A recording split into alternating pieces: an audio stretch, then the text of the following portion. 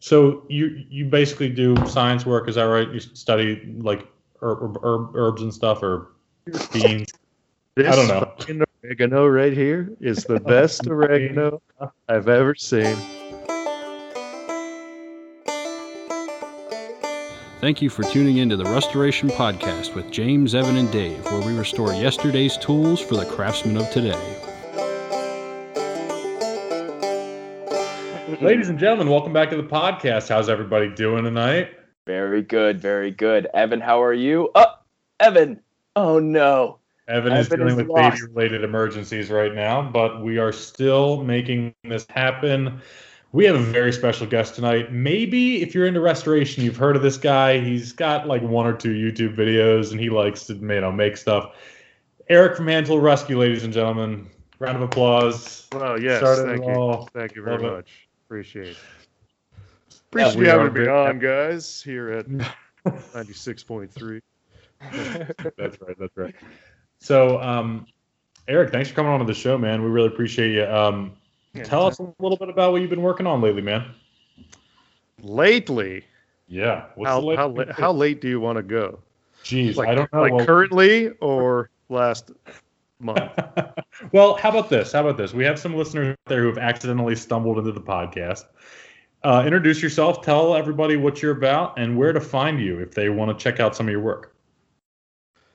Sure. As I said, my name is Eric, and I have a YouTube channel called Hand Tool Rescue, as well as a forsaken Instagram account under the same name. But essentially, just restore whatever you may think of that uses your hands in some weird way. And I've violently broadened that definition. Just to suit the channel's needs. But I just have a lot of fun restoring tools mainly. And it's been good. I've been enjoying it for a while now, even before I was on YouTube. Yeah.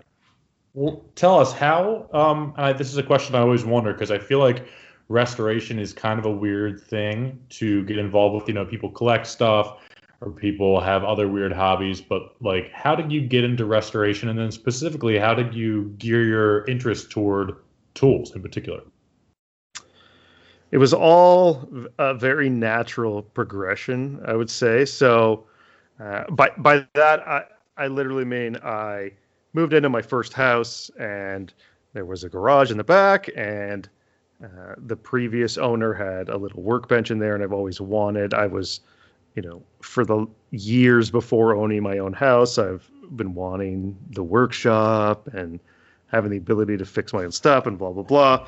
But I didn't have the money to do that, just fully spec out the workshop the second you obtain it. So I went on to, used sites, estate sales and things like that. Yeah. And ended up finding cheaper alternatives that just needed a little more love and elbow grease to get going. Right. And that just literally snowballed into some ridiculous antique tool addiction because at first it was merely like, oh, I legitimately need a table saw. So sure. Yep. I found this 1940s table saw. I probably won't die, and I'll fix it. And that'll be fine. But then once you stock up on all of kind of the essentials, I didn't stop. Yeah. I just kept going and started doing that as the workshop side hustle. It was just flipping, like taking something, giving it, making sure there are repairs made, getting it running again, get it in at least working order, like maybe not a massive full crazy restoration, and then just resell. Sure. And then one day I stumbled across a bunch of hand planes and tried to figure out how old this Stanley hand plane was, and I started looking it up online, and then once again just immediately became addicted to finding out the history and like dating tools. I don't know, like I still love that part for some reason. It's really cool. So there was just something innate that like snapped in my brain, like you must follow this. You must obtain all of the rust. Basically. And now I'm on this podcast. That's right. Exactly. That's where it all ends up. Exact chain of events. It's such a relatable story too, because I mean, like none of us are, made of money, and I feel like when you buy a house, it's like, oh, unless it's brand new, and even then, like you need to be able to do a couple things out there, and to equip that shop is like you have to have a couple of things. Like, and do you want to spend $500 straight out the gate, or are you going to spend $20 at like grandma's yard sale? And like you don't want to deal with a piece of garbage. You want it to be awesome, so you make it awesome, and then it's way awesomer than anything you could buy at the store. So it's like this is the way. This is the way, and that was the difference. And there was still something even back then where like, no, I'm not going to go pick up the 1998 Stanley Chinese chisels. Like I don't care. That's not as vintage enough as I need to. There was still something like, no, it must be solid cast iron. Yes. I must need a friend at all times to move everything in my shop. Otherwise, I don't want it. Yeah. Eric, the shop in the house you referenced, that is the same shop that is featured in your films? Including Trap or... No. For the first few years, yes. I'm in a new shop now that sits on top of where the old one used to lie. So it changes a little bit, but most people won't even know because most of my shots are very close up. Yeah, it's just the same wood top. It's the same workbench. That's the same for sure. Is that the workbench you inherited, or did you make that one? No, this is the one that I built. This one, like this is the one in all the videos. Yeah, cool. That was like the first thing I did in the workshop. And it's weird because you need like a workbench to make stuff, but you don't have one. You need a workshop to make a workbench. You got to make a workbench. It's like chicken and egg scenario. It gets very complicated. Right. Really interesting video called Machine Thinking. You might have, or by a channel called Machine Thinking, you might have seen some of their videos where they do that progression. So interesting. Yeah, I love that channel. That's a very good channel. For those out there who haven't seen Machine Thinking, this guy does a deep dive into like, I think the video is called The Origins of Precision, where, we're talking about, well, if you need a workbench, how do you build a workbench without a workbench? But they go all the way back to like, you're on a desert island, and we go from desert island to precision machine tools that go within a millionth of an inch. Like, how do you get there? It's insane. He breaks it down. So cool. It's a cool story. Yeah. Super I enjoy cool. that channel. Question for you, Eric. Have you ever had a moment in your tool collecting or restoring career where you had a project that you needed to accomplish, and you needed a specific tool for it that you didn't have, so you had to go and get one to restore, and then you had to restore a tool to be able to restore a tool or machine? Ooh, that's a good question. Probably is my answer, but let me think about any specifics. Oh, go ahead. Yes, I was building not specifically a tool, but I was building okay, so just a quick backstory. I used to have a sawmill, and I would cut a lot of lumber, and slabs and things like that. And I always wanted/needed the big 16-inch circular saw. Yeah. A massive, like just that could cut like 8 inches at a time or whatever. Sure. So I remember being stuck like, I can't cut through this piece of wood. I got nothing. I can't cut through this piece of wood in any other way than I need this massive saw. Yeah. Like you could do with a Sawzall with a really long blade, but like it has to be nice and precise. Like I needed this saw. Sure. So I literally just went out on like eBay and purchased like some ridiculous like 1950s all aluminum like non-grounded death saw and just like literally immediately restored it, replaced the bearings, and then made the final cut on that piece of wood. Like took a week off to just do stupid ridiculous things because it's more fun for me. Yeah, that's right. To just attack the tool than to slice a piece of wood. Like it's, well, I use a handsaw and then those wonderful planes when you could. No, I must obtain. It's almost like I'm just fighting for a reason, or I guess looking for just a reason to buy another ridiculous thing that I'll use like once because it's gonna kill me. Yeah, I remember trying to turn a shaft on my drill press, and I was like, I need a lathe, so I bought 2. Yeah, it's like, well, I had to do it. Yeah, it is. Ugh. It'll pay for itself. Yeah, sure. Good stuff. Do you have a shed now of all of your death-defying machines?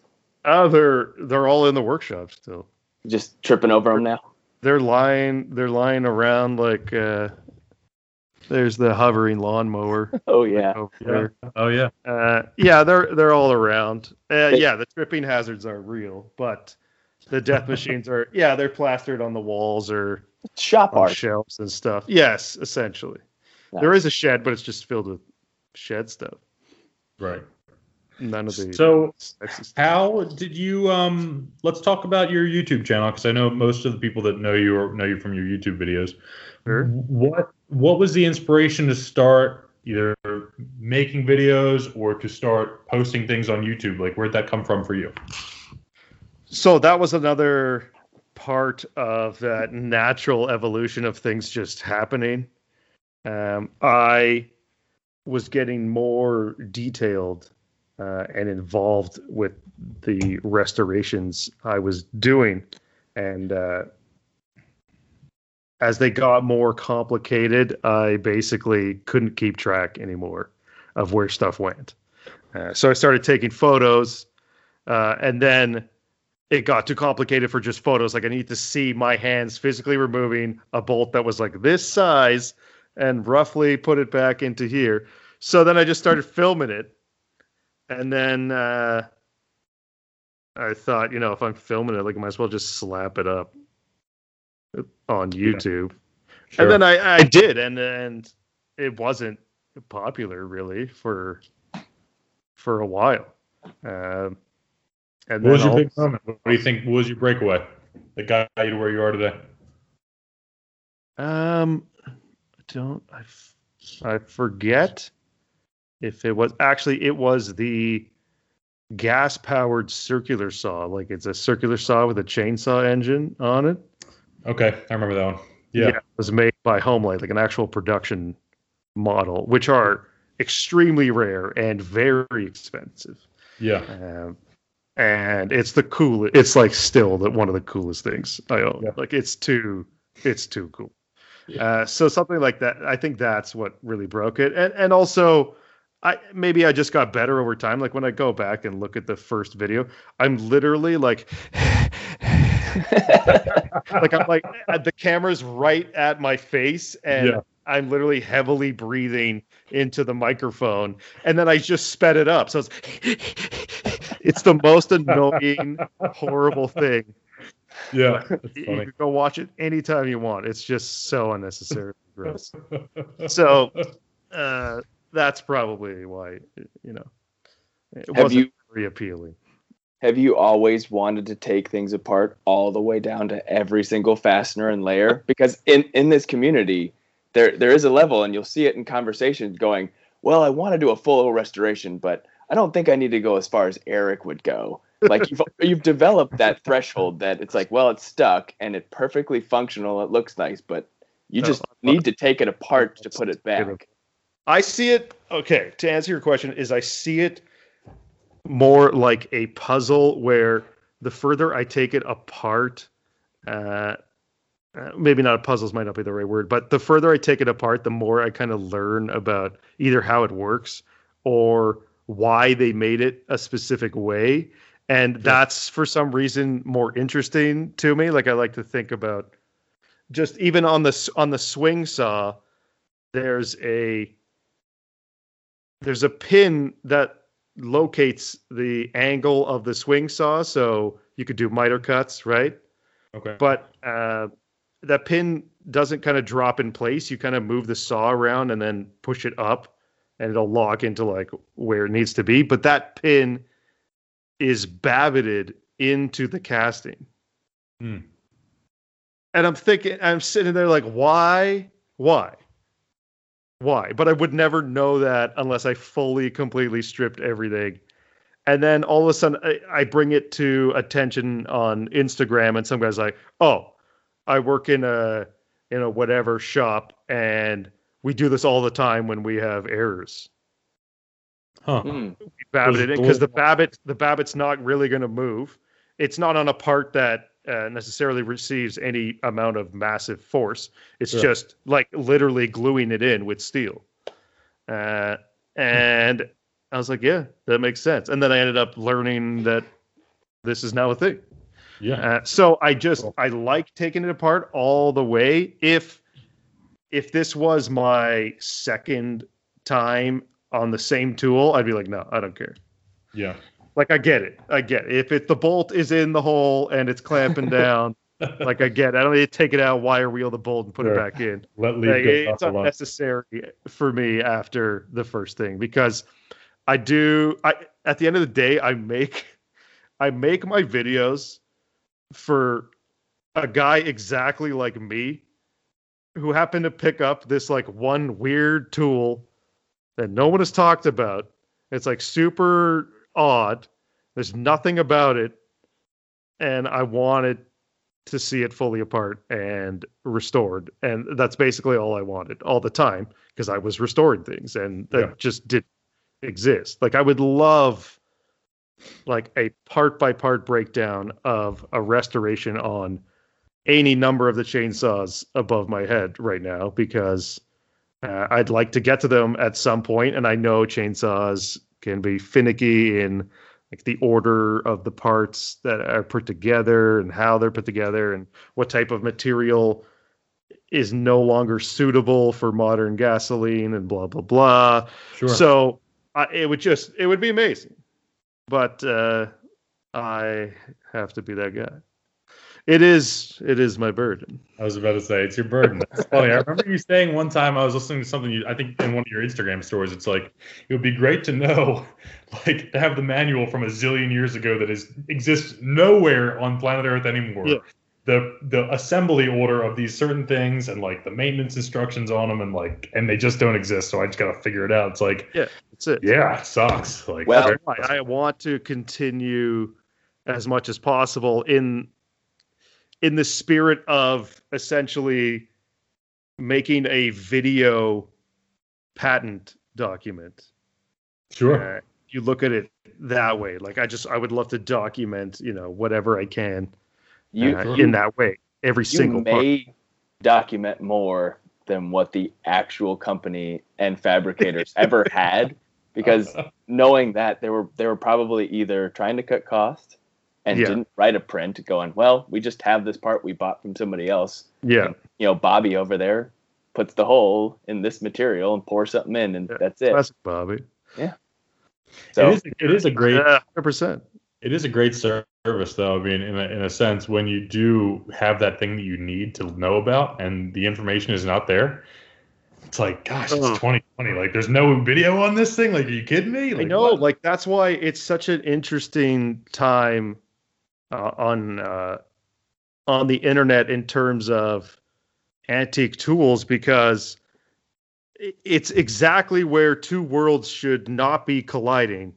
The people that are into antique tools and know and have used them hands on, and the people that love YouTube videos and the internet, it doesn't cross over that much. No. And I never thought I would have a channel like I do now. I honestly, when I was posting it, it was literally like I'm putting it out there. If someone wants to use this one day, maybe they'll find the exact same tool and it'll be of interest. Right. I never thought it would grow like this. And I'm happy that there are a bunch of people that are now like crazy with cataloging as much as possible. But there's still people out there that are going to pass away before they pass on the last bit of knowledge to piece together something that I'm going to encounter at some point, and it'll be like, oh yeah, Jim, the guy who died in 2012, he's the guy that knew it. He knew the answer to your question.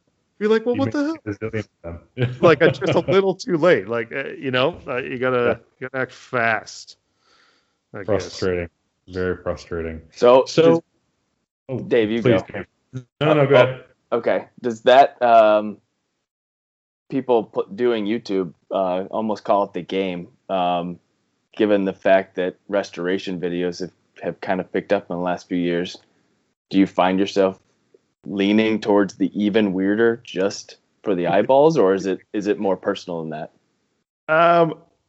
Personally, I've always, like, you can look back on my videos, and I've always chosen like the weirdest, most odd, unique, both looking and functioning. I love that stuff personally. Like, I love the swing saw is so ridiculously dangerous. And they're not like that. That's not that uncommon or rare. I just love how ridiculous it is. Yeah. I'm always on the search for like really weird, ornate kind of objects. It's something about it. I don't know what it is. It intrigues me more than like if it's just a chisel or something. Yeah, stuff gets a little repetitive. Question for you. So I would imagine at this point in where you are in the restoration and old tools community, you probably get a lot of people, offering stuff to you or coming to you. But before that was on the table for you, what was your process? Did you go pick stuff? Did you estate sales, antique stores? What did you have a spot that you always went to? Talk a little bit about that. How you acquire stuff. Sure. There are a few avenues, of course. So the internet's obviously very easy. You can do that at home on your couch at any point in time. You can go and check Craigslist or even eBay if you wanted to pay large prices. But eBay's good in the sense that there's some stuff on eBay that you're never going to see this in your entire life. Sure. And it's nice to at least see it for sale somewhere. But regardless of that point, the estate sales and just general auctions are always fantastic. For the most part, always fantastic. And there's some good stuff there. In the area I'm in, we are absolutely surrounded by huge farms that have been here for a long time. So there's a lot of stuff that pops up that is of interest to me. So that's a lot of fun. And yes, the people actually offering is now a new amazing avenue that I have the privilege of using. Sure. Someone will be like, "Oh, didn't you talk about this? How it's super rare? I got like 17 in my basement." And I'll be like, "Oh, okay, cool, yeah. If you could just send them all, please." Yes. So those are very awesome and very welcome emails when they do happen. But those are the two that are really easy.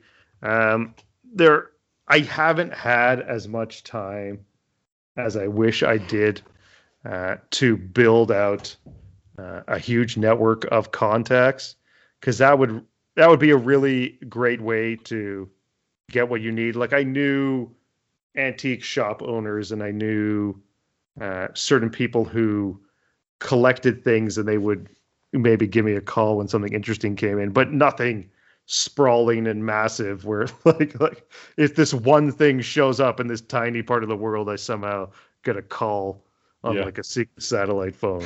The shoe phone. Yeah, like that's really the level. That would be amazing. No doubt. That's cool. So, what was I going to ask you? Oh, I just had a little bit of a brain fart. Oh, right. So, for those who watch your channel and have followed you, I guess, in the last couple of years, at least like I have, you have a love affair with chainsaws.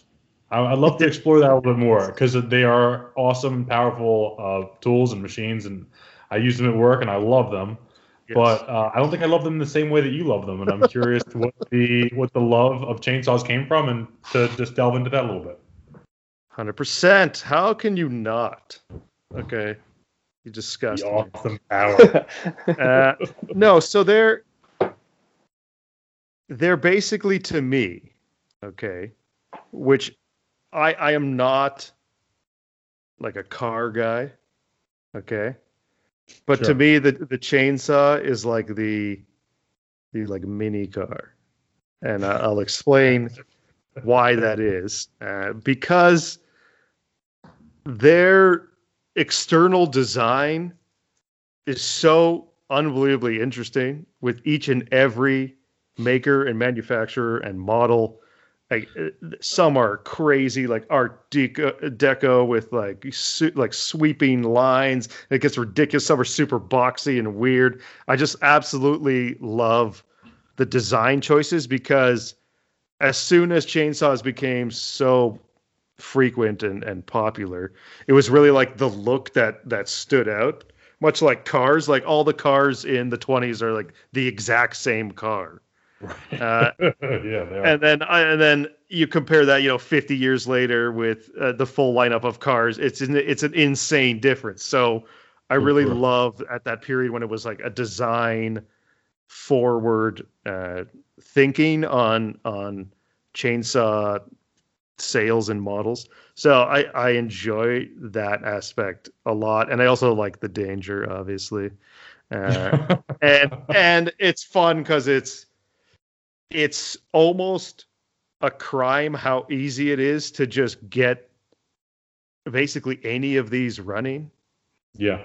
And people are like throwing them away. I can go at almost any point in the week and go to the scrap, like the dump, and they put out the metal scrapper. They put out anything with an engine along the fence, and you can just take it, because people drop them off and like, this doesn't work. I don't know. Like, I don't know what right. it is.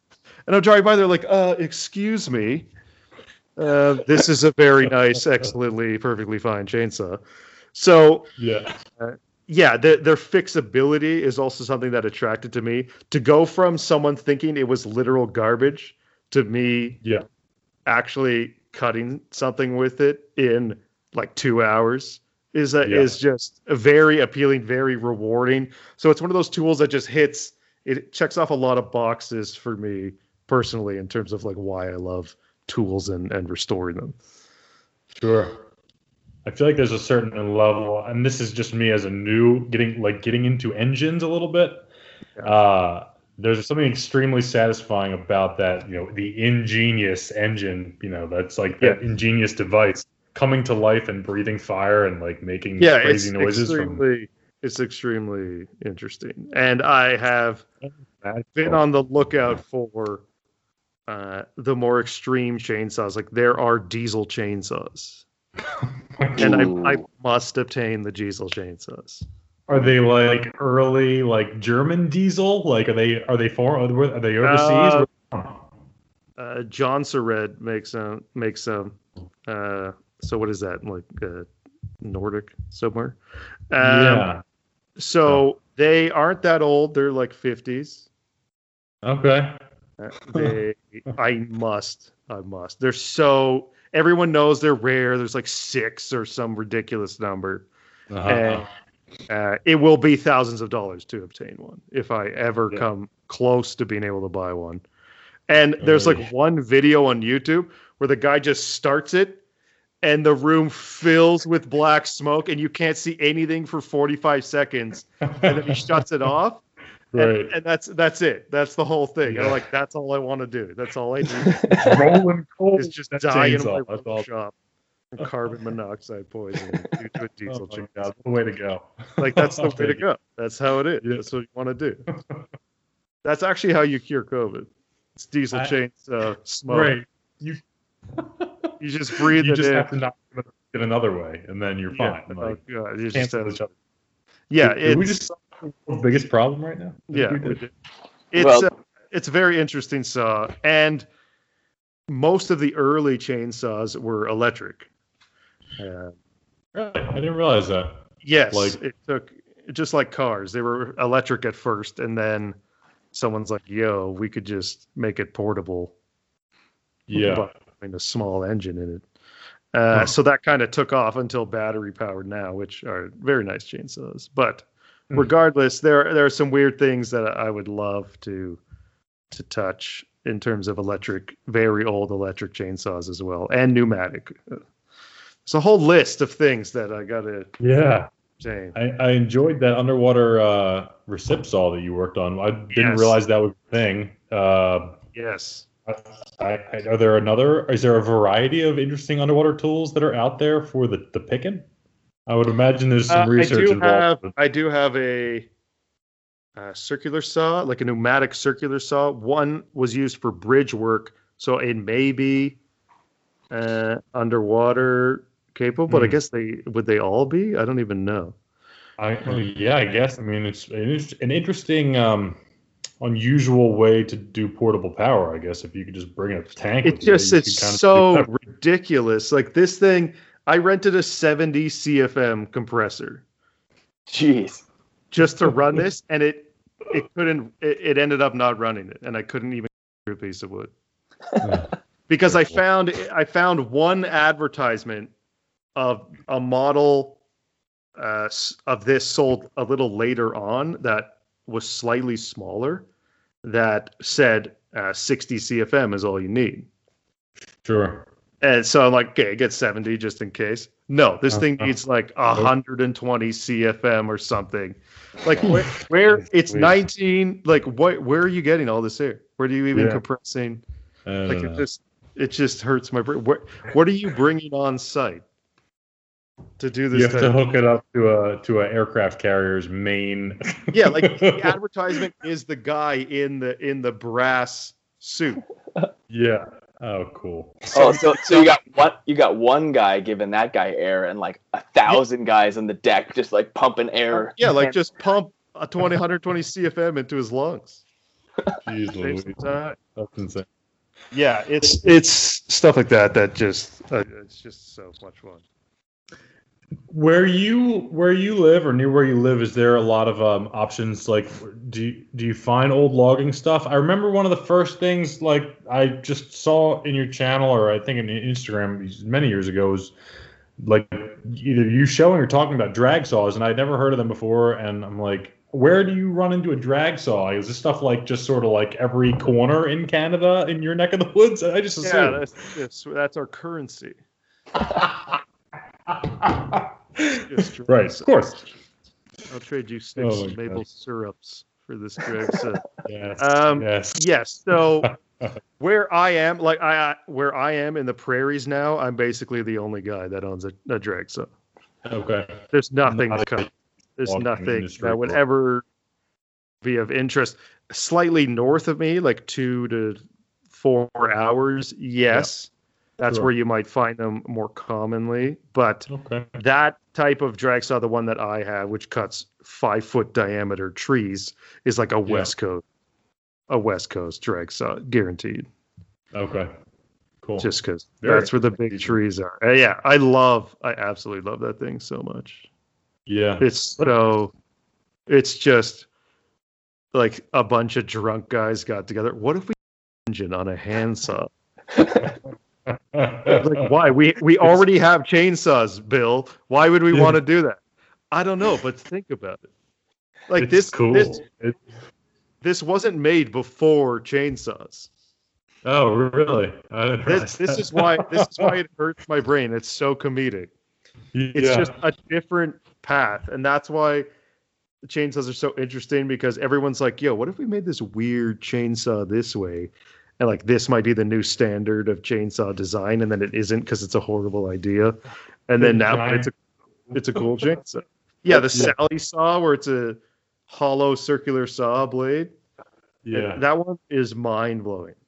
I got to do a quick pause. My kid is crying. I'll be right back. This happens a lot. He's dying. Is this kid dying of sickness?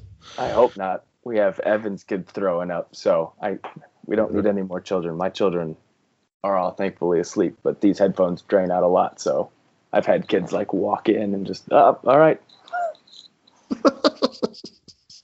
Yes, that's why I have moved to the workshop of safety with the door locked.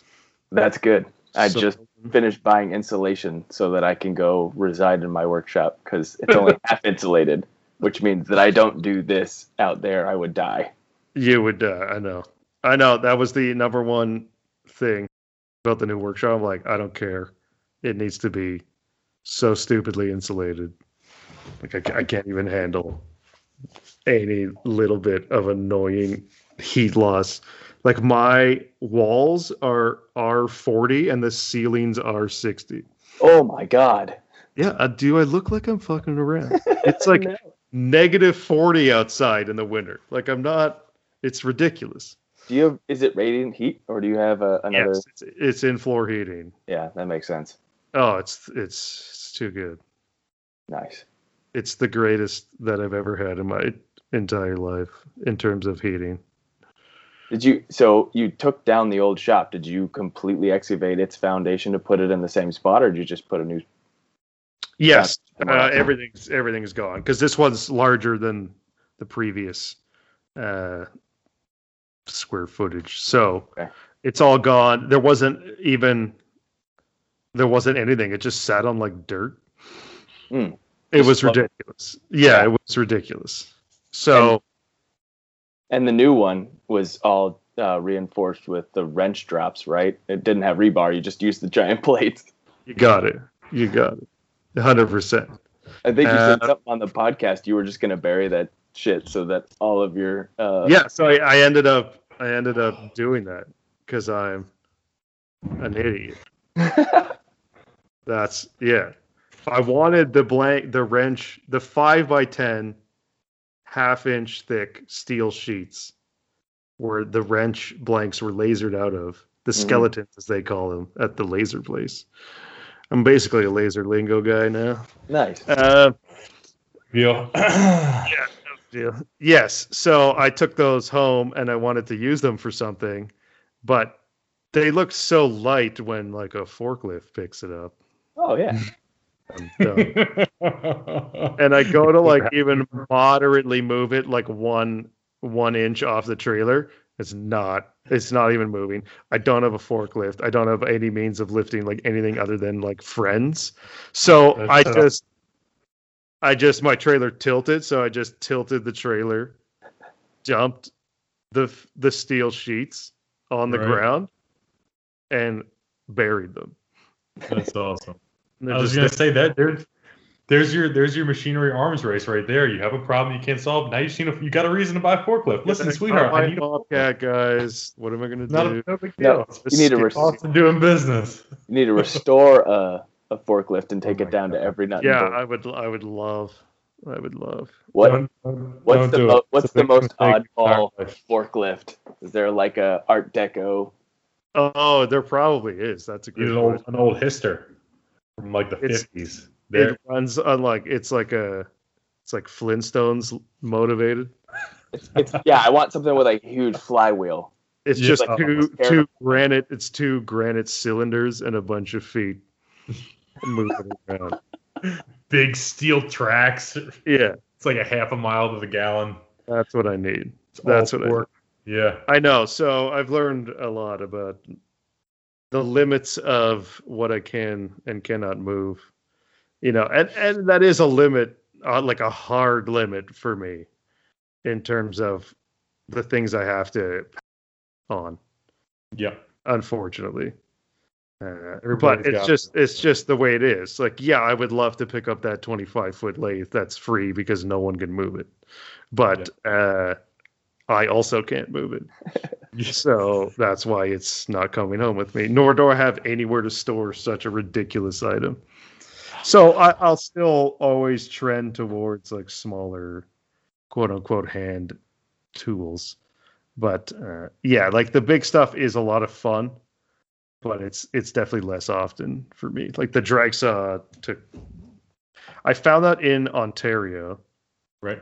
I had to ship it to where I am, which was like $700 because shipping because Canada's ridiculously huge.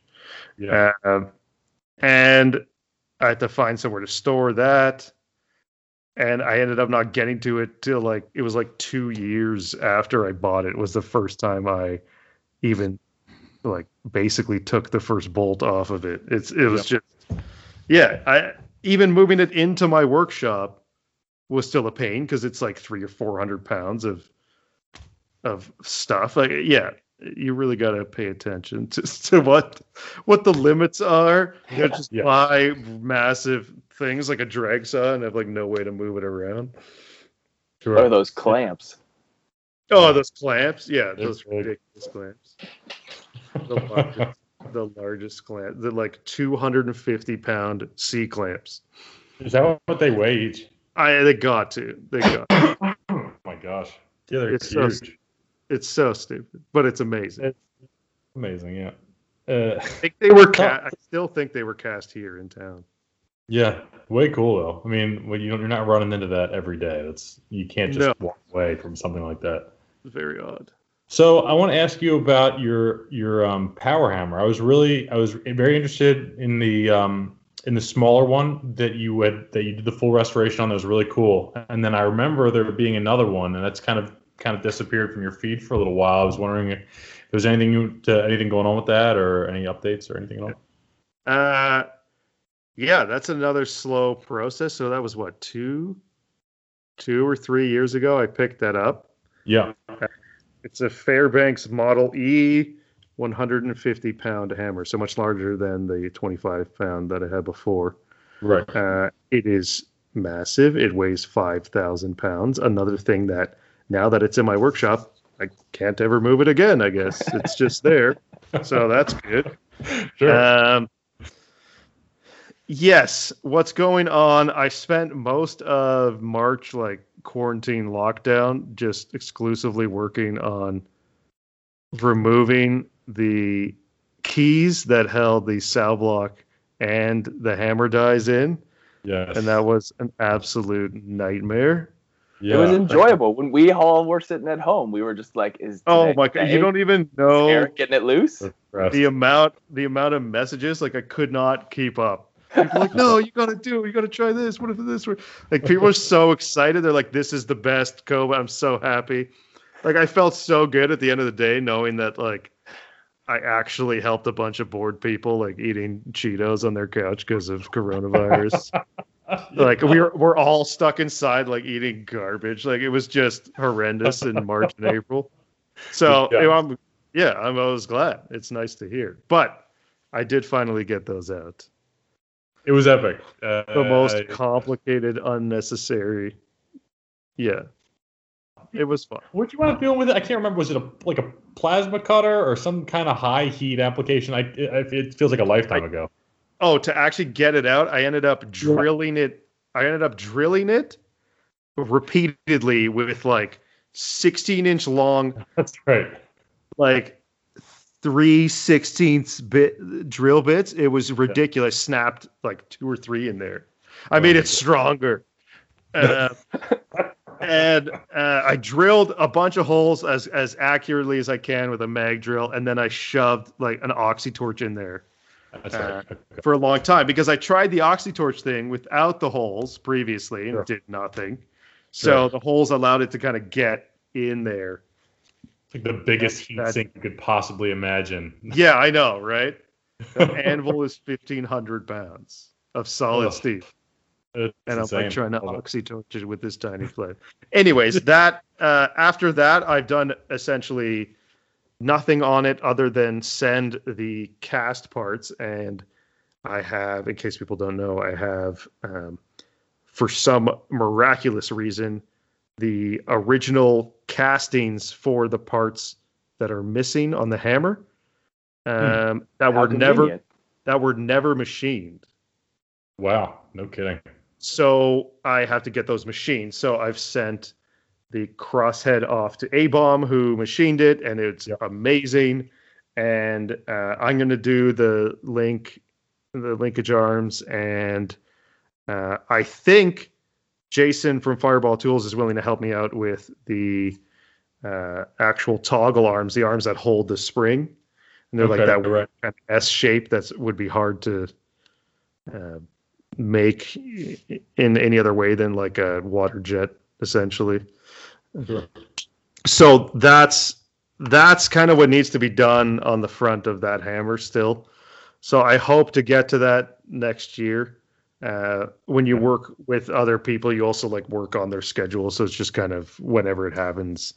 it happens. Right. I'm not, in a massive rush either, because I still need to figure out how to mount the motor and all that stuff to it, because it needs like a 10 or 15 horsepower motor, and like it's just ridiculous. Big girl. Are you planning on getting into blacksmithing once that's done? Well, so I've blacksmithed a few times. And I've really enjoyed it. Extremely, extremely enjoyed it. It is not something I would want to do as much alone. And I'm just bored, but I really enjoyed the social aspect of blacksmithing. And I'm sure a bunch of real blacksmiths are like, this guy's the worst guy I've ever met. But I really enjoyed the fact that like you put something in the fire and you got time.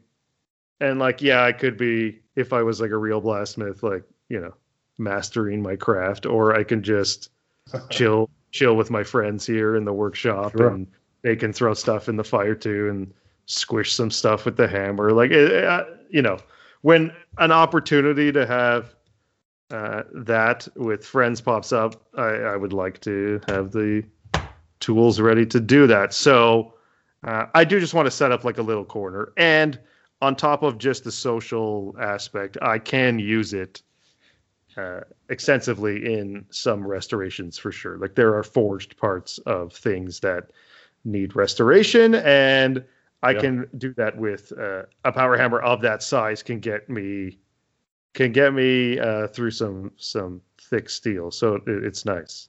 Yeah, I have two questions. So do you have a tool that requires the power hammer to be done to finish? Not specifically yet. I could use it on purpose to do something that I could probably get done some other way. But there are some forgings that I need to do. I have, like the ratchet pawl on a post drill. Mm-hmm. Like that, and that whole arm assembly, like it's always broken on like every post drill. That would be very nice to forge instead of have it cast, because it's just going to snap again. So forging something simple like that doesn't need a massive power hammer, but I could. Sure. I could, because I have the ability. But it would just be fun to mess around with. I think a lot of my use out of it would come from the series of videos where I recreate something from a patent. There's a lot there that I've come across that is like borderline something I would like to try, or at least attempt at remaking, that were forgings out of like a thick chunk of steel. So it could happen. That leads me to another thought. But before we get there, before we leave blacksmithing, in Canada, is it acceptable to quench by throwing things in the snow? Actually, we do the blood quench where we stab our own stomach to quench the yeah, and now it has embodied my soul and spirit as well. Like, would that be too cold? I'm trying to think. Like, the rate of cooling is extremely important. If you went from 70-degree workshop to -40, like, does it? No, just air quench. Yeah. Yeah. You don't even put it in the snow. You just open the door. Just hold it outside for 10 seconds. No, you totally could. The problem with snow, though, is that the snow, if you did quench, actually, this was a real specific question, it would immediately melt on the outside, like right where the knife was, and then just leave a pocket of air. Unless you're constantly like throwing snow on it. I don't even know if it would work. That's what water is, constant snow in liquid form. God. This is getting so deep. Us warmlanders can't even understand you guys are talking. Moisture right is now. the essence of water.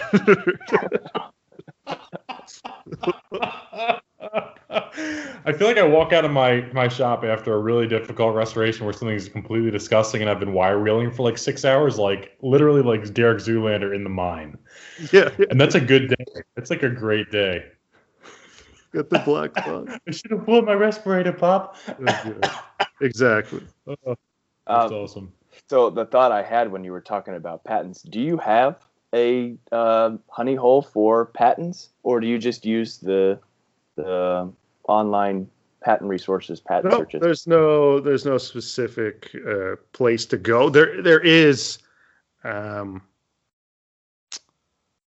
DATAMP, which is DATAMP, which I forget what it stands for, but something American Patents of Antique Tool, American Patents, something like that.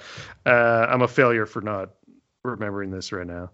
But that's a site literally dedicated to patents of antique tools. So you could go on there at any point in time you'd like and sort accordingly. But in terms of the ones that I'd like to recreate, they have to just meet a specific set of criteria. Like, can I actually pull this off with the tools I have, and right. is it interesting enough for whatever I happen to be focusing on?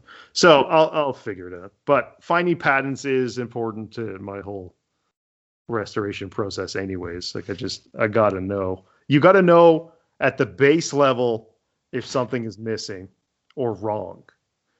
Is that when you I was about to say. the database, is it word searchable, or is it all really old text where you're just getting images of? I think it's word searchable as well. Okay, so it's not like you got to nail the tool name perfectly to find it. No. It's pretty good. I think they even have category searches as well. Okay. But yeah. So that's part of your process where you'll do that before or during while you're working on a specific 100%. Every time. Like the second I buy it, or maybe the second I'm interested in it. Well, I just need to know. Like, really you come across, let's say, for example, you come across the drag saw again. Yeah. How would you? You've never seen this in your life. You know nothing about it. It just intrigues you on some sick level for some insane reason, and you just need to know if it's worth dumping money into. And you can look online quickly for photos for reference. But if it happens to have like a specific patent, you could be like, oh, it's missing this entire arm that should be on this thing. And then you can double check that, because there are differences between what was patent and then what actually went into production, obviously. Sure. And then you can go just to the next step, which would be the actual tool catalogs, if you can find them, the original tool catalogs, and look and see, they just actually never made that part into production for whatever reason. And that's where more videos like me and my channel would be very helpful, because there would be some other guy taking apart the drag sound. He's like, there's supposed to be this over here, or the guy takes a part off that I don't have, and it's the exact same tool, and I'm suddenly like, interesting. Is this like the key to how this all works, or is this doesn't matter? Yeah. Wow. So this is great. Like I never would have considered to do even. I can think of a couple of occasions where I've had like something, I've been working on something and I just didn't know, like I couldn't find it. It wasn't on Vintage Machinery, right? And it wasn't anywhere else. So like, wow, it doesn't exist. I gave it to somebody else. Like, hey, have fun with this. There's awesome hacksaw I can figure out. Yeah, 100%. Well, you hope that it was patented, at least. If it wasn't, then kind of screwed. But there's also the Library of Congress. You can search there anytime you want. Wow. I don't know if you've seen recently, but I found an antique continuous variable transmission. Okay. And the belt it uses are essentially like wood links bolted onto a leather belt. Okay. So cool. And on the sides of the wooden, it's super cool. On the sides of the wooden links, there are rubber, like glued or stapled onto the sides, like rubber stamps or something. And that's what engages the pulleys as they like squish and move. Cool. Anyways, I ended up on the Library of Congress searching for this tool because it really wasn't coming up. And I ended up finding photos of a bunch of guys in the original workshop building the belts. With the pieces of wood, they're literally putting it together, how it was made, and then it was like, oh my god, it's happening! I finally have found like an actual line of production that I could use to remake this belt as close to original as humanly possible. And it never happens. There wasn't some guy in 1922 taking selfies with like, oh yeah, I just bought this drill press. It's super sweet. You know, it's so rare. It's so rare. It's like so incredible. Like like some guy happened to be in the factory with a camera that day. It's just odd. I think with hand tools, the smaller they get, the more the whole tool is part of the patent.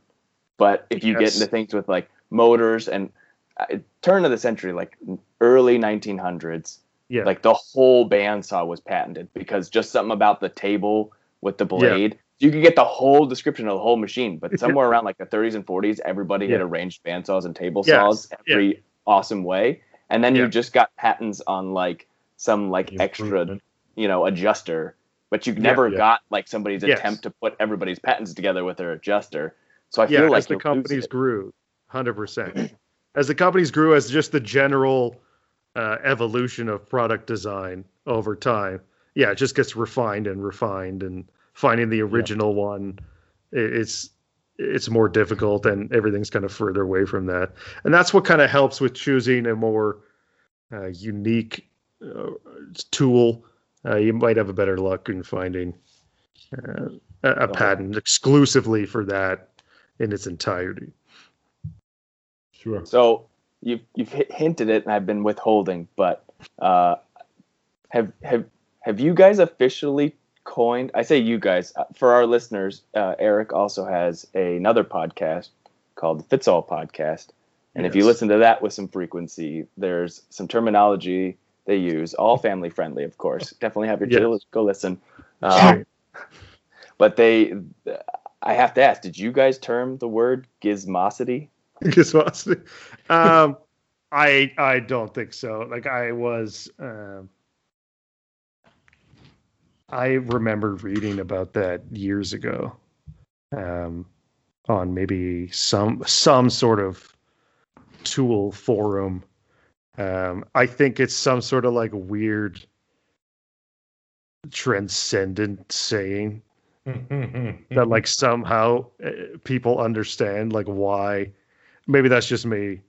No, I don't think so. Projecting, but there's something of interest that innately attracts me to things that have like tons of like little gizmos spinning and flapping and like everything mechanically focused, nothing electrical in the sense of like there isn't an electronic switch. It's not a 1 or 0. I want to see a physical lever go up and down. Right. Like I don't know why, but the term gizmosity I've read on a forum before that, before talking about it on the podcast. Is it safe to say that visual motion to solve the problem equals gizmosity, at least on a scale? Oh yeah, 100%. It's so I want to see. I almost want it exaggerated. Yes. Like I want to see the motions going on. It's just so amazing. Like, do you remember? You ever see the movie Wild Wild West with Will Smith? Yes. Oh yeah. Okay, like the evil guy. Yes. Whatever, with like the spider machine. Yes. And like all these gears and stuff are like flipping and switches and like. Sure. Things are stabbing into other things. Like that's basically what I want. Yeah. That machine, like erotica. Yeah, like it's this. There is a steampunk thing to it, but just with more ridiculous reality, and that's what I love. Like just the most unnecessary way to get a job done. Right. Like get as close to Rube Goldberg device-esque you can. So that for you is a 10 on the scale of 1 to 10. Yes, the spider crawling from Wild Evil Guy from whatever. What was his name? Loveless. Loveless. Yeah. Yes, that's the 10. That's really the dream tool that I could never obtain. Is a crawling spider that works entirely through mechanical levers and gears. Thank you. I'm trying to remember. Was it steam? I think he had. It was steam. Yeah, it was giant. It was basically Civil trains. War technology at its finest. Powered spider. Okay. Right. And yet those collars that they wore with the saws that chased after them, that had to have been all magnetic, right? Yeah. The most powerful magnets. He had his flying machine too. He called it the Air Gordon. It's so cheesy. I have to go watch that movie again now. Thanks a lot, you guys. It's awful. Yeah. Anyways, that's a 10. That's a solid 10. So in the restoration world, there's hand tools, like specifically, old woodworking, metalworking hand tools. There's vise folks, there's drill press folks, there's bandsaw, there's the machinery, and then there's the oddities. Is there a unique characteristic? Can you boil down Gizmosity just on features, or can you say that like there's no way a vise could ever get out of like a 3 or 4 just because you've never seen one with like fancy motion? I don't know. Right. What about the Emerald Pattern Maker's vise? That's got some Gizmosity to it. Yeah, that's pretty high. So it's got the highest. So you can't put tools on the scale. If you wanted to go from like screwdriver to apple peeler and just like plot, the evolution of. You need one of those like graphs like this. Right. Each quadrant. That's what you're looking for. Yes, something like a vise. You would have to probably design your own like unnecessarily complicated vise, guaranteed, to get to like the level that would be of maximum interest. Like Fireball Tools, most recent vise, probably. Yeah, that's getting there, but there's not enough gears. I need more gears. So that one that the guy's designing, it's a woodworking vise that's got like a bunch of gears built into it that you can like. Oh, the quick release. Yes. Yeah, that's got some. Yes, that is getting there. Gears to me, exposed metal gears. That's where I'm going to be. Good stuff. Every time you see an exposed metal gear, know that I'm near. Okay. Does a flat belt increase or decrease the Gizmosity scale? Is that cheating when you could have used more gears? More gear. No, flat belt you basically have to accept because it was just of that era. It would be amazing. Well, I mean, you go back to like those ridiculous like foot powered bandsaws. You're just like, okay, you can, but you're never gonna get horsepower. You're like a foot power. The treadle, like the treadle powered stuff is insane. It's amazing. But I do enjoy the gears. Every video you find of those, people go, yeah, this was fun to restore, but nobody's gonna use this. This is nobody's. Literally making. I got that pedal powered. Not lathe? Even treadle, like pedal, like a bike, lathe. And it's just so stupid. It's a good workout. I'm sure. It's a good workout, but it's just, my God, I can't believe people would be on there all day.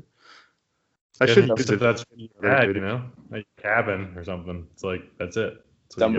Somebody's drinking moonshine, and they're going, we should have this. Better than having me work the bow, cranking the workpiece back and forth while you're in there, just, trying to hold it. But see, the funny part about all this is that you think of this as like a natural timeline, like, oh, they had this before they had electricity. No, this was sold at the exact same time. Right. Sure.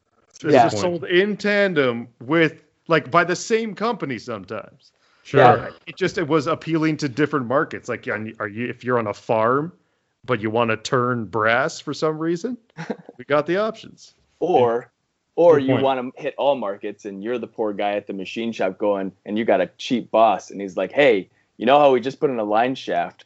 Well, we don't have too many pulleys, so I got you guys all foot-powered lathes. The pulleys were the deal breaker here. That's right. We saved $50. Exactly. So I want to switch gears for a second. Eric, you have a lot of irons in the fire, man, making the new tools. You got the YouTube stuff. Restoration takes a ton of time, as we all know. Yes. And a full-time job. How do you find the balance, man? We did like a whole video or a whole episode on, parenting and restoration and just like day-to-day life restoration. How do you find yourself managing your time and still finding time to do all the things you like to do? You just don't. I haven't seen my kids in months. Yeah, I don't even know where I am anymore. No, I don't know. I just do whatever I can do when I can do it. There used to be a time where I would like try and try to meet some of my own specific timelines that were just arbitrary anyways.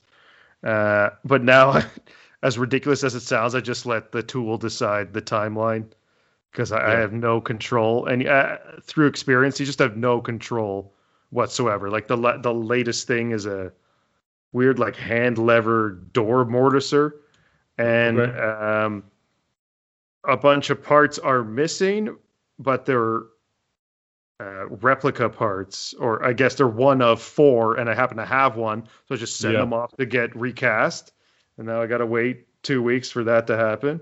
Yeah. So what am I going to do? It's just the way it is. Or I take something apart and it's garbage and it's broken, and I got to repair it, and I got to take time to do that. So I stopped trying to like force myself to have like a real timeline in terms of restoration, because it's not feasible. And then I don't spend too much time, as much as Instagram makes it seem like I'm spending a lot of time in the workshop.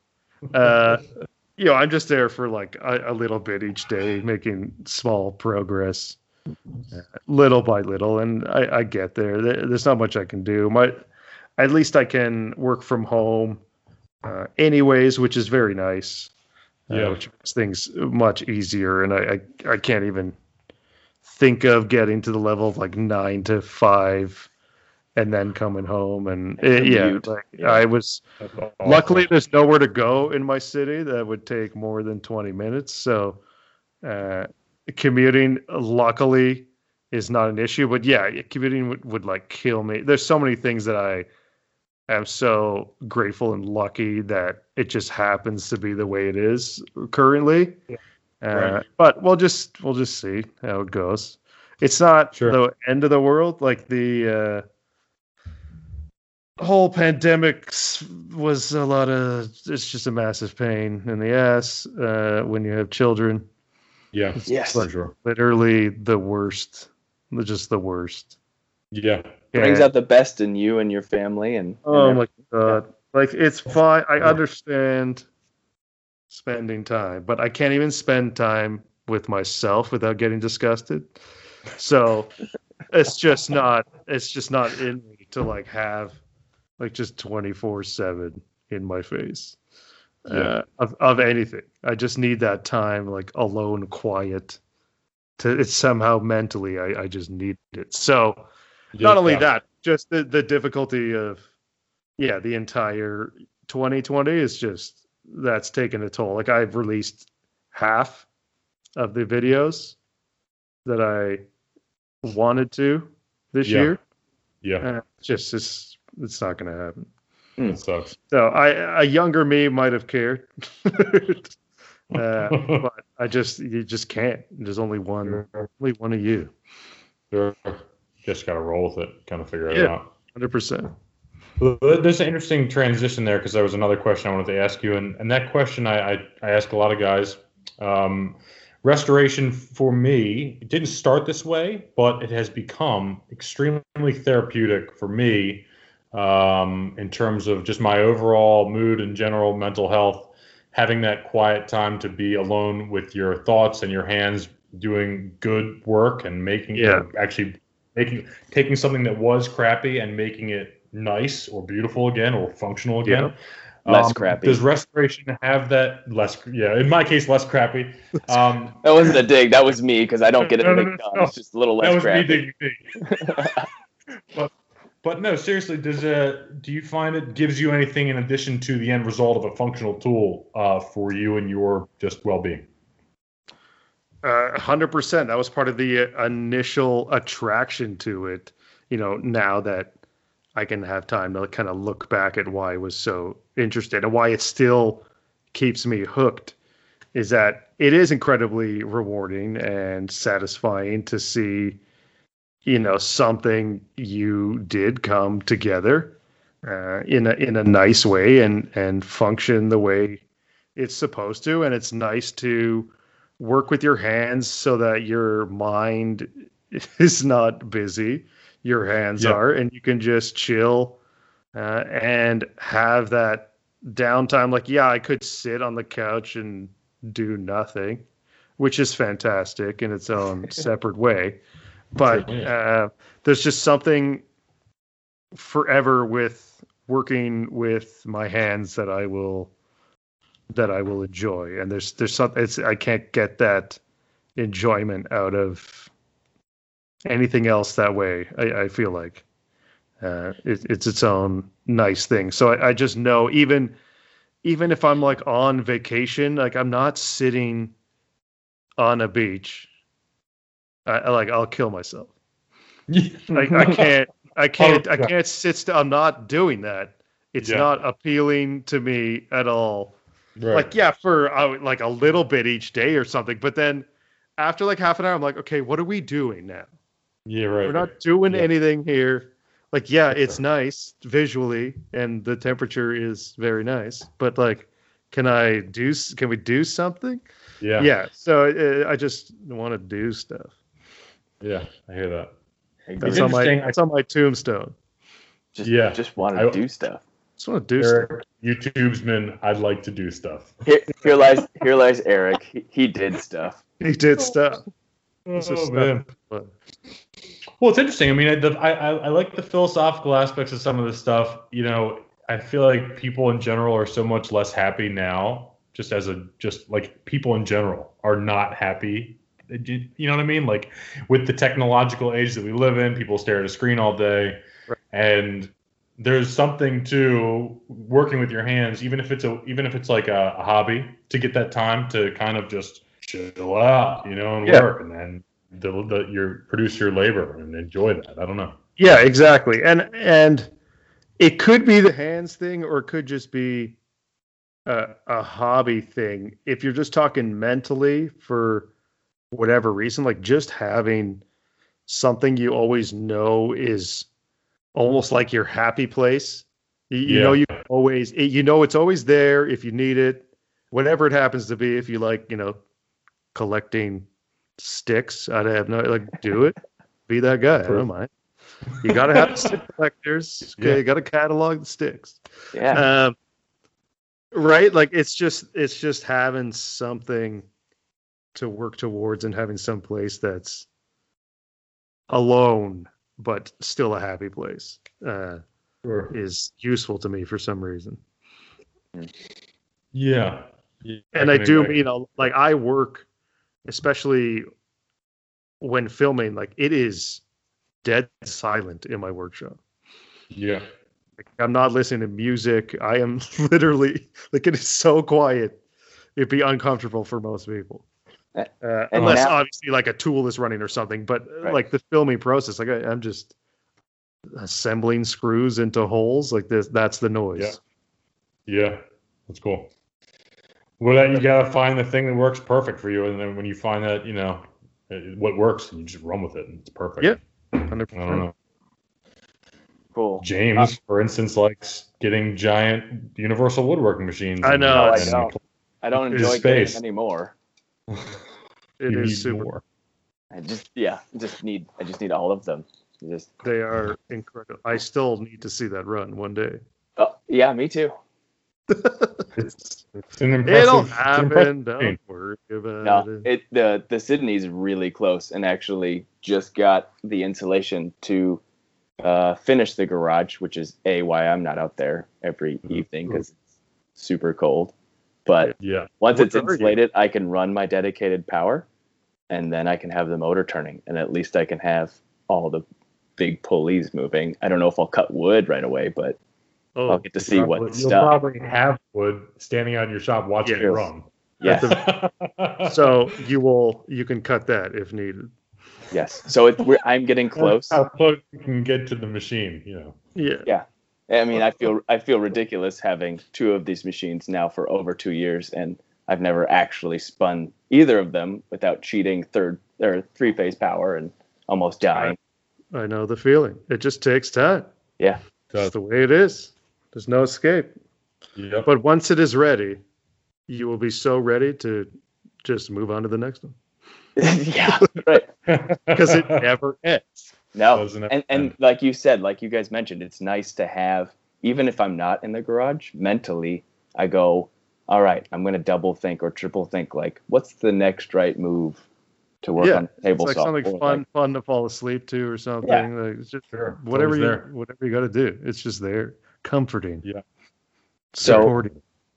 So while we're deep, Eric, do you have a favorite or most memorable restoration across your vast history? the vast. The vast history. Yes, we've actually mentioned them, and we mentioned them because maybe they just are the ones that I love the most. But I really do love the drag saw, and I love the time I spent on that because it's a tool that allowed me to use as many skill sets that I had available to me. Like I had to remake the wooden frame and like hand carve parts of it. I had to do engine work with a hit or miss engine. I had to do a bunch of brazing and welding and just general fabricating, along with the usual restoration process of, sandblasting and painting and cleaning and derusting and all that stuff. So there were just like a lot of, I got to basically use every single tool in my workshop, which I rarely get to do with one single restoration. So I really had a lot of fun with that one. And I know we've talked about it, but that's why I love it. Is that the goal? Is that every project needs that much work? It must need that. I just like knowing that if it ever did, I have the potential around me to do that type of work if I actually had to. Again, it's somewhat comforting just knowing like, oh yeah, we can make the wood, but where was I going to find 6-inch by 5-inch solid hardwood beams to replace to replace the frame for the drag saw? And all I did was literally go outside to the sawmill. I was like, oh yeah, I have it's literally right here. I am capable of this. Yes. Right. Like I had it all. It was just nice. It all just kind of fit together for once. Beautiful thing. Interesting. I think while we're talking about this, I'm currently going through this Power Wagon project, and I would recommend to anyone, if you have the opportunity, to take on a project that will challenge every skill set that you have and push you to that level, that you should try it. And it is extremely frustrating and hard, and you will be forced to grow as a human being and as a craftsman. The patience will be learned. Yes. I'm over this Amen truck. to that. I may crash this truck into a wall the day after I finish it. But like I'm at the point now where like I'm 9 months in and I've increased my skill set in every arena. But it's and I would say like with Eric's drag saw, I mean, you become better at every aspect because you have to challenge every one of these aspects with a project that complex that goes into all of those different skill sets. And it's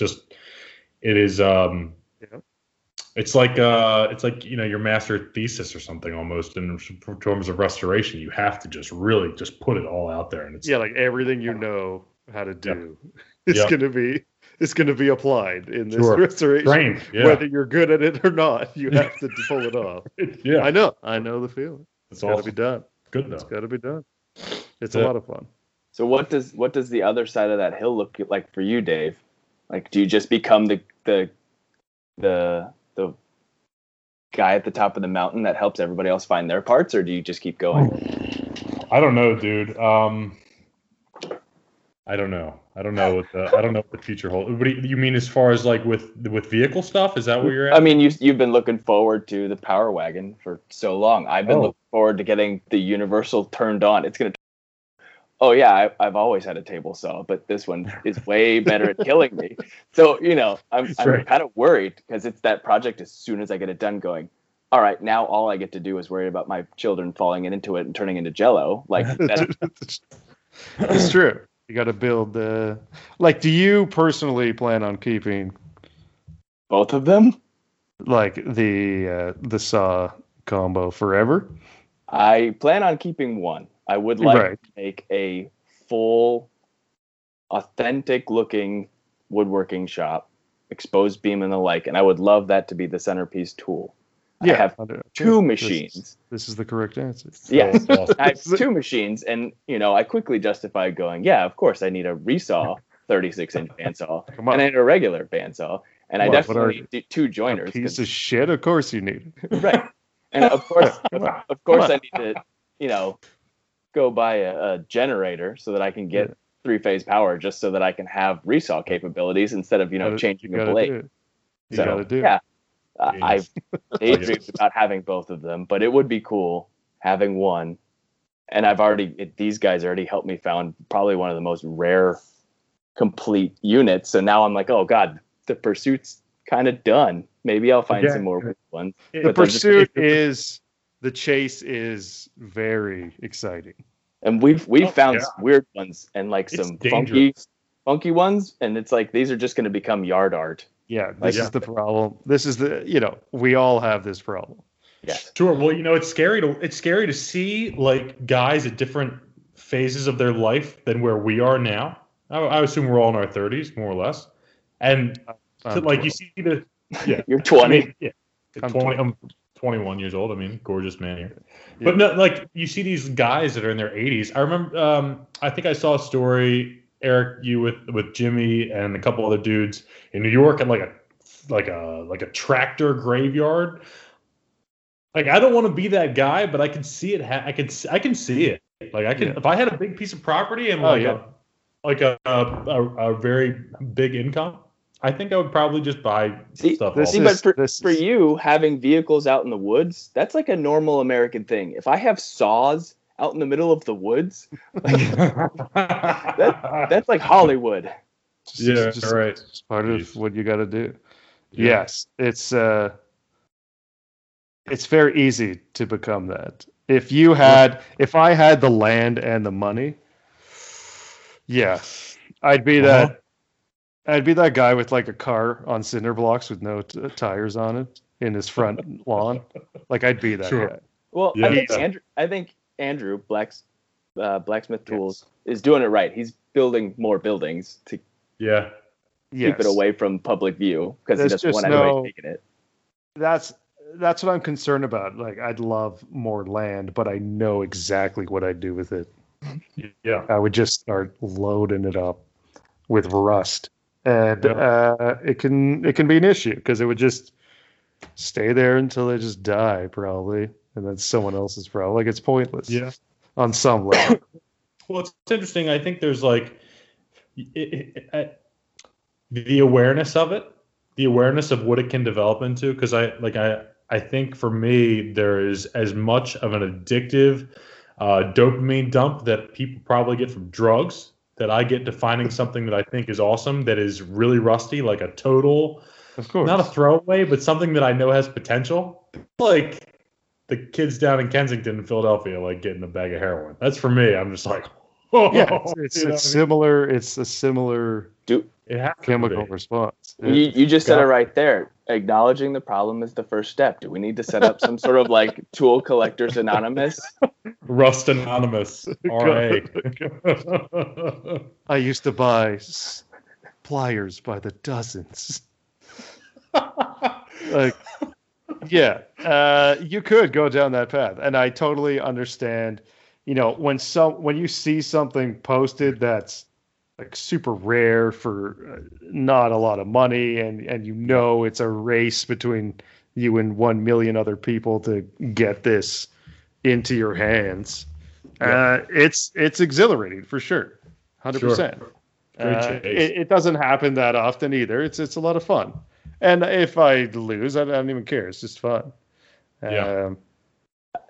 But yeah, if it's something like you really wanted, it would be very, very frustrating.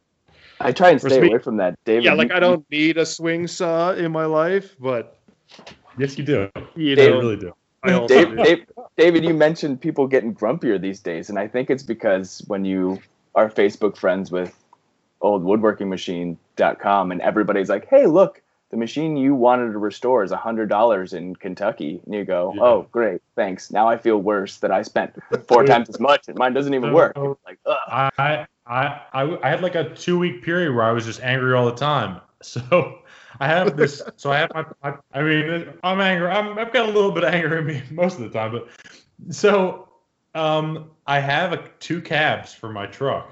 Right, I bought a parts truck and the main truck, and a fella up just over the New York border in Canada has a Power Wagon frame, engine, transmission, completely decked running gear. Great shape. He's doing like his own frame fabrication job. He's putting like a 6BT Cummins in it. So he's not even using anything below the level of the cab. All he's using the cab. And he messaged me. He's like, hey, man, like, if you want to come pick this thing up, like, you can have it. Like, I don't want it. I hate to see it go to the scrapyard, but that's where it's going if you don't come get it. And the Canadian border is closed, and it maintains being closed. And I'm still mad about this. Because I would have been there, like, the next day. Yeah, that's tricky. I wonder, like, is there any way around that? In terms of, so I feel like if you met at the border, like, for 1 second, is it, like, the end of the world? I don't know, man. I don't know how to go. Open to commerce. That is a commercial venture for me to go and get this thing. I guess maybe could be. I'm not going there for a pleasure trip. I'm acquiring something and coming back. But like, I don't know how that stuff works, and I don't really, you know what I mean? Like, I don't want to get to the border and figure it out. Well, I'm sure. Just tell him like just wait. Yeah. Is he gonna wait? He said he said I had a year. So hopefully, okay, yeah. So.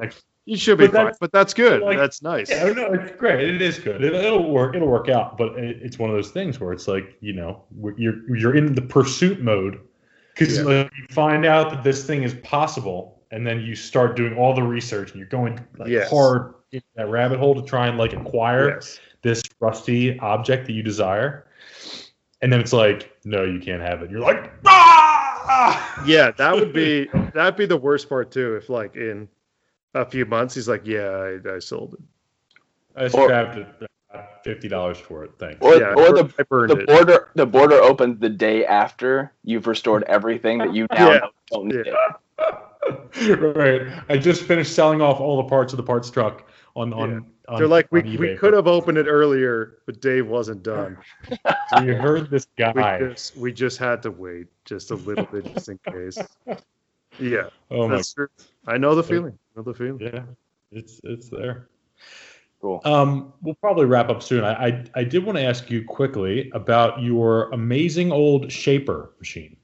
Or wait, am I saying that right? Yes. Well, the old metal Shaper. Metal planer? Metal planer. Yes. I'd be interested to see more of that. Was there did you do a video on that, or was there ever? Is no, it I haven't even set that up yet because it's part of my Why I'm a Failure catalog entry. Sure, I get it. But it basically arrived here like 2 years ago, and I shoved it under the stairs and said that I would get to it at some point, and I. The only reason I haven't tackled it is because,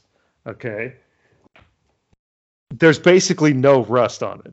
It's in such an insanely amazing condition that I really don't need to do much to it other than someone went like this all over it with a paintbrush and like the gears and weird stuff has paint all over it. So I do need to strip all the paint off. Yeah. And apply the appropriate color and thickness of, maybe it was Japanian, I don't remember, but I'm just looking at it right now. So there is not a lot that needs to be done, and that's why we never made it into like a video, but I would love to include it in a little bit in some way for flattening steel if I do get it hooked up. And that's another thing that I want to do, and I hope to get that done soon. I'm going to take some time in the next few weeks and into January to just focus on workshop upgrades that I've been just postponing for literally 2 years. So there's no time. I can completely understand that. It's so hard. Yeah, I need I'd love to set this up. To see this flatten like a big chunk of steel is just way too exciting for me, especially since it's both belt driven and hand crank if you want to. So it's so ridiculous. I gotta obtain it. That's so gonna be all I will get that going. Man. It's just a matter of getting I think it's like a 3 horsepower motor and maybe a VFD or something for it. It doesn't need much. Yeah, it's so easy to fall into that. Sorry. Fine. I was going to say it's so easy to fall into that trap of working on projects so often that you neglect the other things in the shop. That like it gets like I have all these like tools around me, and when I go to cut a piece of wood, I'll go grab this circular saw that's battery powered because there's so much shit on my table saw. Yeah, that it's fast for me. Like it's just. And as time goes on, it just piles on, and I'm using now the circular saw I can't find. I'm hand sawing the wood. Like, what am I doing? I have all this fancy woodworking equipment, and it's covered in insane stuff because it's just naturally how it happens. That's how it happens. So I need to just take I'm taking 1 week or 2 weeks, clean up everything, do the upgrades I need to do, and then I can get back to not using them again. That's what I told myself is my workshop is just going to be machineries for tabletop and storage space because that's all they are now. I do different levels of horizontal space. That's just basically that's its own disease. Horizontal surface disease. It's its own separate thing in every workshop. It's just the way worse it is. And worse as time progresses. Yeah. It's degenerative. I don't even know. I should make and sell a series of pointy, jagged edged sheets. You can't put anything on the table saw now, can you? That's right. Anti-homeless devices for basically that. Oh, it's a bunch of spikes on the table saw. You can't put your sunglasses down now. It's an extremely slick surface. It's angled just this much that it just that's what I really need to teach me a lesson. Make your billions doing that. Yeah. On this table saw with pigeon spikes. Yes, exactly that. Somehow you have to forcibly stop me from putting things down. Literally, whatever flat surface is directly in front of me at the moment that I'm working. I was working off of where's the wrench? I don't know. I was working off of my little shopmate the other day. It was a little clampy table with the little 4 legs that drop down. What am I doing? I got a 4x8 table and it's full of crap that I haven't used in months. What's wrong with it? There's never enough horizontal space. It's just never. I need a conveyor belt of horizontal space that goes into a warehouse, right? And then you have no access goes away, and then comes back when I punch an order number in. Right. Like the magazine on a CNC machine. It gives you exactly one. It takes it away. Basically, I need a Lee Valley in my workshop. No, old guy. I go up to the counter, and some old guy's like, "Oh yeah, part 3752. I'll get right on it." I'll be right back. Yeah. 2 thoughts. You could either do at the box store with the carpet rollers that go just up into the ceiling. Yes. Or you could go to an abandoned airport and get one of the luggage things that come in and out from behind the black curtains, and you just hit a button and your work literally. I need until you got back to your pile. What I need is a workbench Ferris wheel with 16 workbenches that rotate. Carousel. Sure. That's what I need. Okay, that's what I need. That's beautiful. Then we've had enough horizontal space. Yes. Just go up. James, you got anything else, brother? No, we're getting silly, and it's good, though. I feel bad. Evan's probably still dealing with his baby stuff, but elbow deep in poop. This has been a blast, Eric. Thank you for hanging. Thank you for inviting me. It's a lot of fun. We're gonna have to have you back on so that Evan can get his chance because he can anytime he wants. What else am I doing? Just freezing to death. Just soon it'll be actually minus 40 with no exaggeration. Yeah. Last year it was Brutal. the lowest was minus 53 Celsius. Oh my God. In like Fahrenheit, what is that? Like minus 60 something? It's even more. At minus 40, Fahrenheit and Celsius are the same, and after that it gets so much worse. Yes. It's ridiculous. Yeah. It's not Cool. These guys tease me because I'll wake up on most days in January and February, it'd be minus 20. I'm like, oh, that's just ungodly. I'm like, well, there's still a whole country above me. Yeah. Were you like Minnesota? No. I live about an hour and a half north of Jimmy. Oh. Yeah, New York. North, Yeah, I don't go to the shop if it's like 45 degrees outside. It's too cold. It's a shut up. I'd have like 20 shop days. You'd have like flip flops on, right? Yeah. That's what I do now. Like I crank it to well above room temperature in my workshop all the time. Just wear t-shirts. God. Just live the dream. I'm so jealous. I have no Literal heat in my Arctic building. Circle mess outside. That's why. All right. Oh my God, Eric! I have to thank you real quick for when I first attempted the YouTube game, for your assistance with all that, man. Been hugely influential and helpful. And we haven't had a chance to like chat like this before, so I gotta thank you, man. I really appreciate everything you've done to help me out. No, I thank Pouring my you heart out. for supporting whatever I've been up to. And it was Yes. very nice coming on the podcast. Yeah. Always fun to talk. Maybe I'll see you guys in person at one point That'd be when life probably is like garbage. bubbles on our hands. Yeah, next summer hopefully or something. I don't know. Oh yeah. Bring on the vaccine. Yeah. Very- Nothing. It's a good time to real start quick. a podcast when you can't go see anybody you talk to. Yeah, that's true. That's true. Can't host events. Eric? You can't coordinate. No. Awesome. Real quick, remind our accidental listeners tonight how to get a hold of you or to see your content, please. Sure, you can find me on YouTube or Instagram by searching Hand Tool Rescue. I will be there morning, noon, and night, 24/7 Oh my goodness. to please you. Ladies and gentlemen, this has been the Restoration Podcast. Thank you so much for tuning in. We appreciate it. If you want to get a hold of us, you can find us on Instagram at the Rustoration Podcast. Also, you can send us an email at therustorationpodcast@gmail.com. And this has been the Restoration Podcast with James, Evan, and Dave, where we restore yesterday's tools for the craftsmen of today. Ladies and gentlemen, I bid you adieu. Bye. See you later. Bye. Thanks for coming on. See ya.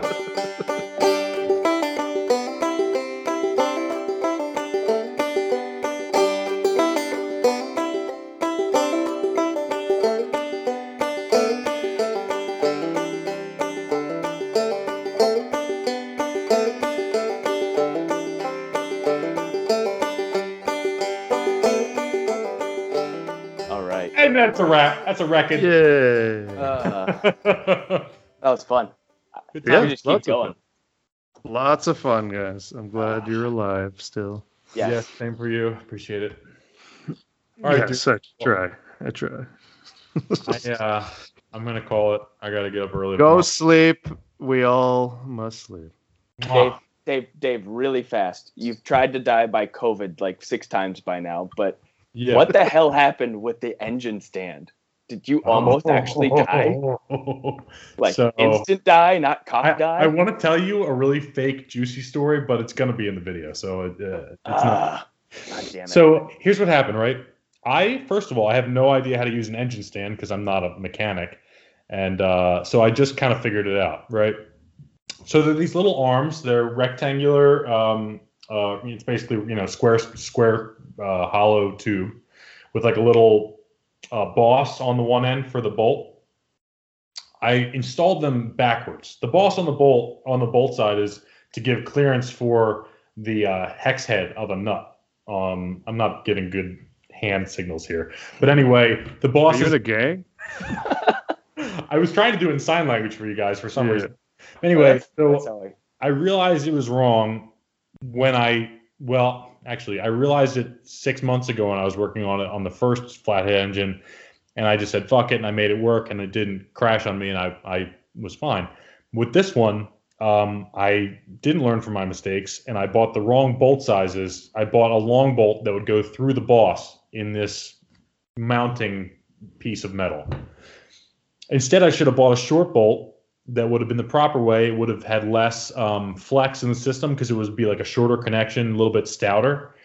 And I realized this as soon as I got home from the hardware store with my grade 8 long bolts. And I said, oh, I fucked up, but I don't feel like going back to the store. I'll just wing it and see what happens. And with this engine, because I'm not having it machined, so I can save in the ballpark of $3,000, and I'm just kind of getting it back with hand tools and like trying to make it work. I wound up working these valves, which were just like stuck into the block of this engine just by wiggling on them and like cranking back and forth with like a vice grip, just trying to get them out. I couldn't get them out for nothing.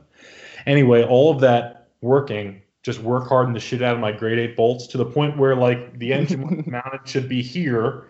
And by the time I got to the point where I'm getting the valves out, it's like here. And I know that I'm like really just gambling right now, but I'm like, fuck it. I don't feel like taking this thing off and buying the right bolts. So eventually, like I think it was like one of the last valves I had left where it was like the most stuck valve. Of course. It started to like get sketchy, and I was like, well, fuck it. Like I'm invested here. I'm going to see this through to the end. And it wound up having like a cascading failure effect. There were 3 bolts. The first one failed, and like instantly the second one failed, and I was able to grab the block and just get my body, like my hip into it and catch it. And it was down to the one bolt holding this. I want to say it's like 450 pounds probably with the block and the bell housing. That's probably higher on the high side. But I caught it and I tipped the whole thing like onto its, like it's sitting out here, it was down here, and like I just tipped it onto its nose and like disconnected the bell housing from the engine and like gently lowered it to the ground and was like, well, fuck it, the valves aren't out yet. So I just finished the job laying on the floor, which actually was to my benefit because I was able to get the vice grip onto the head of the valve and put my feet on the block and just and it's actually amazing because the valve guides were so gummed, I believe, I'm not 100% sure, that were so gummed with fouling from the engine and maybe like lead, because I was just on lead, using lead-based fuels when this thing was running in the 50s, that the valve stem has this little these little like shoulders at the very bottom that a little locking piece locks into that kind of holds it into a cap that holds it onto the spring. It like just locks it in place. You can't just pull the valve right off the top. But anyway, those grooves in the very bottom of the valve basically acted like a reamer in a sense as I twisted this thing back and forth on every valve. And it totally cleaned out the valve guides, which I thought I was going to have to replace. And so now when the valve is in there, there's no slop at all. Like I thought I was going to have to replace all these parts, but I reamed them. It was perfect. Nailed it. I'll never do it different again. I'll just just submit that to like some mechanic forum. Yeah. Like, yes, that's exactly how you do that. You need to patent the self-lowering engine stand. There you go. With exploding bolts for right. Rapid, well, yeah, it's time sensitive. Yeah, it knew you were almost done, so it was. Hurry up, or you die. Yeah, that's it. Oh my god. Yeah, and first reaction is always catch the heavy thing because your little boys could definitely deadlift that off you. Yeah, exactly. Yeah, it'll be fine. Be fine. You don't need all. I was doing it in flip flops, so like it's just stupid shit. It's fine. You lose a couple toes, you got 10. The steel toe crux. It's a good series. Genius. That what's his name actually made those, right? Made stuff here. There's a YouTube video. Yeah, I like his channel. He's very smart. He did a whole iteration and he made the positive and negative in wood and he CNC'd it and he was like, I'm gonna just go into how to do like a 3D press of like the croc toe. And I think he got pretty far. But once he productions it, I'm gonna buy it for Dave for Christmas. Oh, you are very kind, sir. I appreciate you. Oh, God. All right, Eric, we can let you go. You're probably due for like at least 1,000 Instagram stories tonight, right? I was thinking like 2,000 today. Oh yeah. That's Yeah. why. I mean, whenever I'm scrolling through, Dave has a couple stories, PJ has a couple stories, and I get to Eric. I'm like, all right, I need to get my coffee. Sit down. Yeah, well, like, can they fucking stop like cutting me off every 5 seconds? Right? Was it four frames, and then you got to Like, start I over? got some shit to say, and I'm not gonna go live or like pre-record at 60-second intervals. Like garbage. Can't Do handle you it. ever find yourself like knowing it's coming up, like freezing your body, and then you like, well, like I want there to be continuity, so like I'll freeze in the moment and start a new story, and then like go on to the You're next. like stressing out. Yeah, it sucks. It's ridiculous. Instagram can eat a dick. I'm done with it. Yeah. It's too much. So yeah, only 2,000 tonight. It's good. I'll Okay. try. Eric, great talking to you, man. Nice officially meeting you. Appreciate Yeah, your it's time. fantastic talking to you. Yep. Tell Evan to say hi, I guess. Yeah. I will. Hopefully he didn't. All right, dudes. Later. Yep. Have a good Okay. night, man. See you later. Bye.